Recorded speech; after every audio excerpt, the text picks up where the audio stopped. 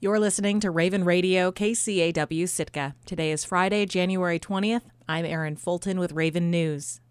Later this month, over 2,100 athletes, coaches, and staff will gather for the Arctic Winter Games.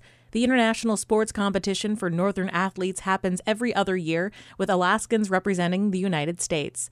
As KCAW's Catherine Rose reports, a Sitkan will coach this year's gymnastics team.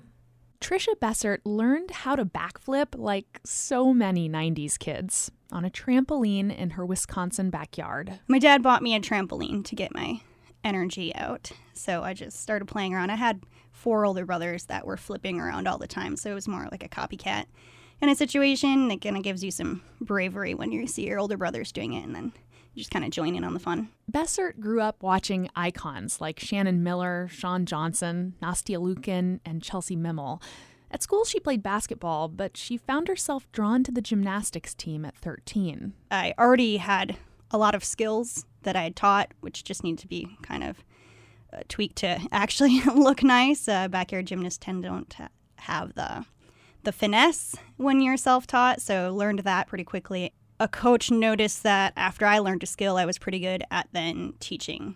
So she started coaching younger students, and by the time she was 15, she was coaching competitive teams. And she kept coaching gymnastics as a side hustle when she was studying at the University of Wisconsin.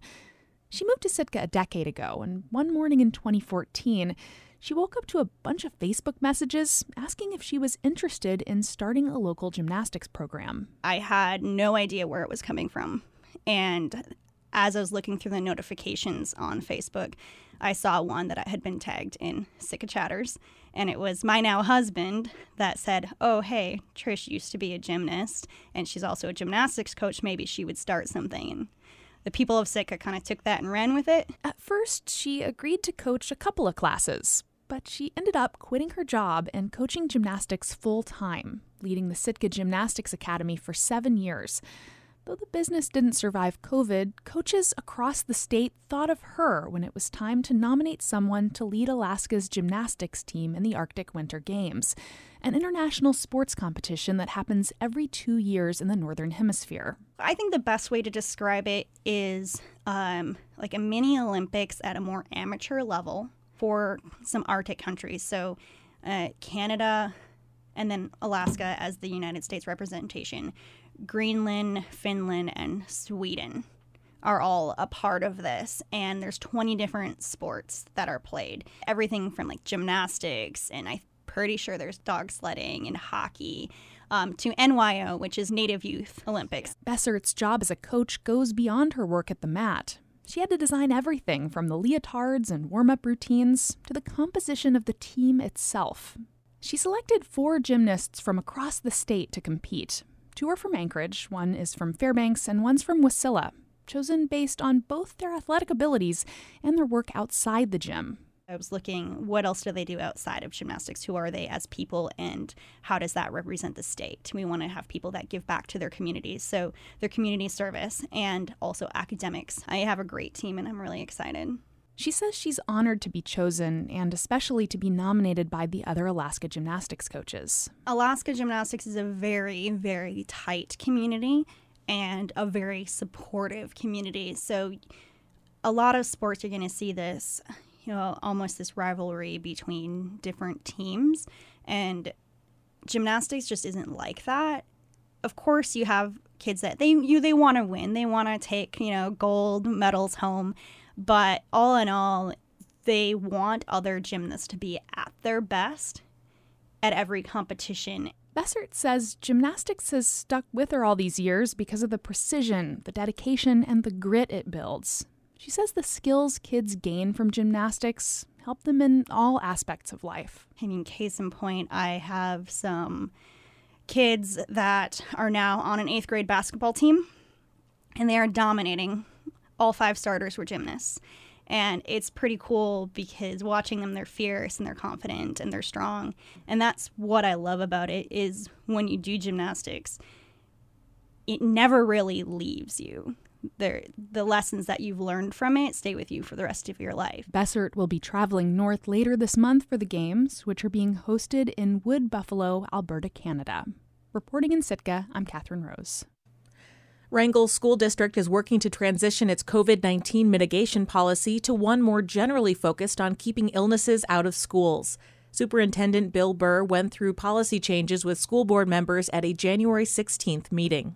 We want to protect our students from every illness, not just COVID specific. Burr says the district is still focused on keeping sickness out of schools, but it's a new phase of the pandemic. One of the biggest changes was actually implemented last month, Burr says, but he highlighted the policy change again Monday. Wrangell student athletes are no longer required to test before traveling to other communities for games. We're encouraging testing before travel. The CDC still recommends group travel, but we have gotten a good testing program. It is optional. We do have tests, and we do still encourage people. The school's revised mitigation plan still encourages masking when recovering from illnesses like COVID. The CDC recommends that anyone who tests positive for COVID-19 isolate for at least 5 days. If they've been fever-free for 24 hours, they can return to work or school, but should wear a mask for the next 5 days. Health officials say anyone with the flu should stay home for 3 to 4 days after symptoms develop, or until 24 hours after their last fever, whichever comes later. This is highly encouraged, and this doesn't apply just to COVID symptoms. We do have a number of illnesses that have gone around.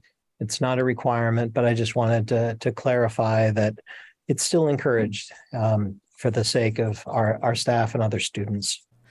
Masking in schools has been controversial throughout the pandemic. District officials pointed to mask rules as a factor in the major enrollment drop Wrangell saw during the 2020-2021 school year.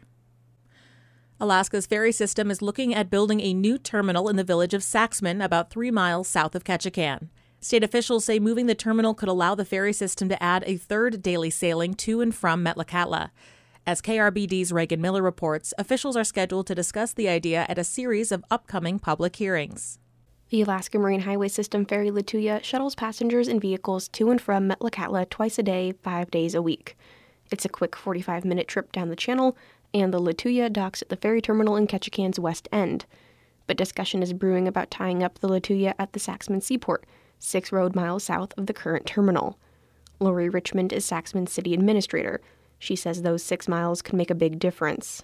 Saxman being like 83% Native population and Metlakatla being 100% Native population, there's a lot of family that goes back and forth between the two areas, villages. But right now, the ferry dock is all the way in the middle of Ketchikan, so the families have a hard time getting together because they have to afford taxis or they have to pay the increased amount to bring their vehicle. The Saxman Seaport is also in the same neighborhood as the future Three Bears Alaska grocery store. Richmond says that proximity is another convenience for travelers. Metlakatla is going to have much quicker access to groceries, to hardware, to sporting goods. They're not going to have to try to find a ride from the ferry dock, in the middle of Ketchikan to 3 different stores, because we'll have all 3 of those down at Three Bears. The seaport would house both a small boat launch and the terminal. Richmond says there's potential funding available from the statewide Transportation Improvement Project program. Richmond says at first Saxman approached DOT about creating a commercial vessels dock at the seaport. And they weren't able to affix any money real quick, but then they found enough money to maybe just retrofit the seaport right now. Shannon McCarthy, a spokesperson from the Alaska Marine Highway System, says the Regional Economic Development Group Southeast Conference is leading the initiative. DOT and the AMHS, we are supporting the Southeast Conference efforts. And so the Southeast Conference is putting in some funding for a preliminary design, and then we are also putting in about $500,000 for this preliminary design. The preliminary design will be done by P&D Engineering. McCarthy says representatives from that company will be in Ketchikan next week. She says a Saxman terminal could allow the ferry system to add an additional daily run to Metlakatla. This would allow, a ferry terminal would allow a ferry to go back and forth from Annette Bay to Saxman, back and forth about 3 times a day, so cutting off some time. Metlakatla Mayor Albert Smith says there are both pros and cons to developing a Saxman terminal for the Lituya. Well, if it works out, and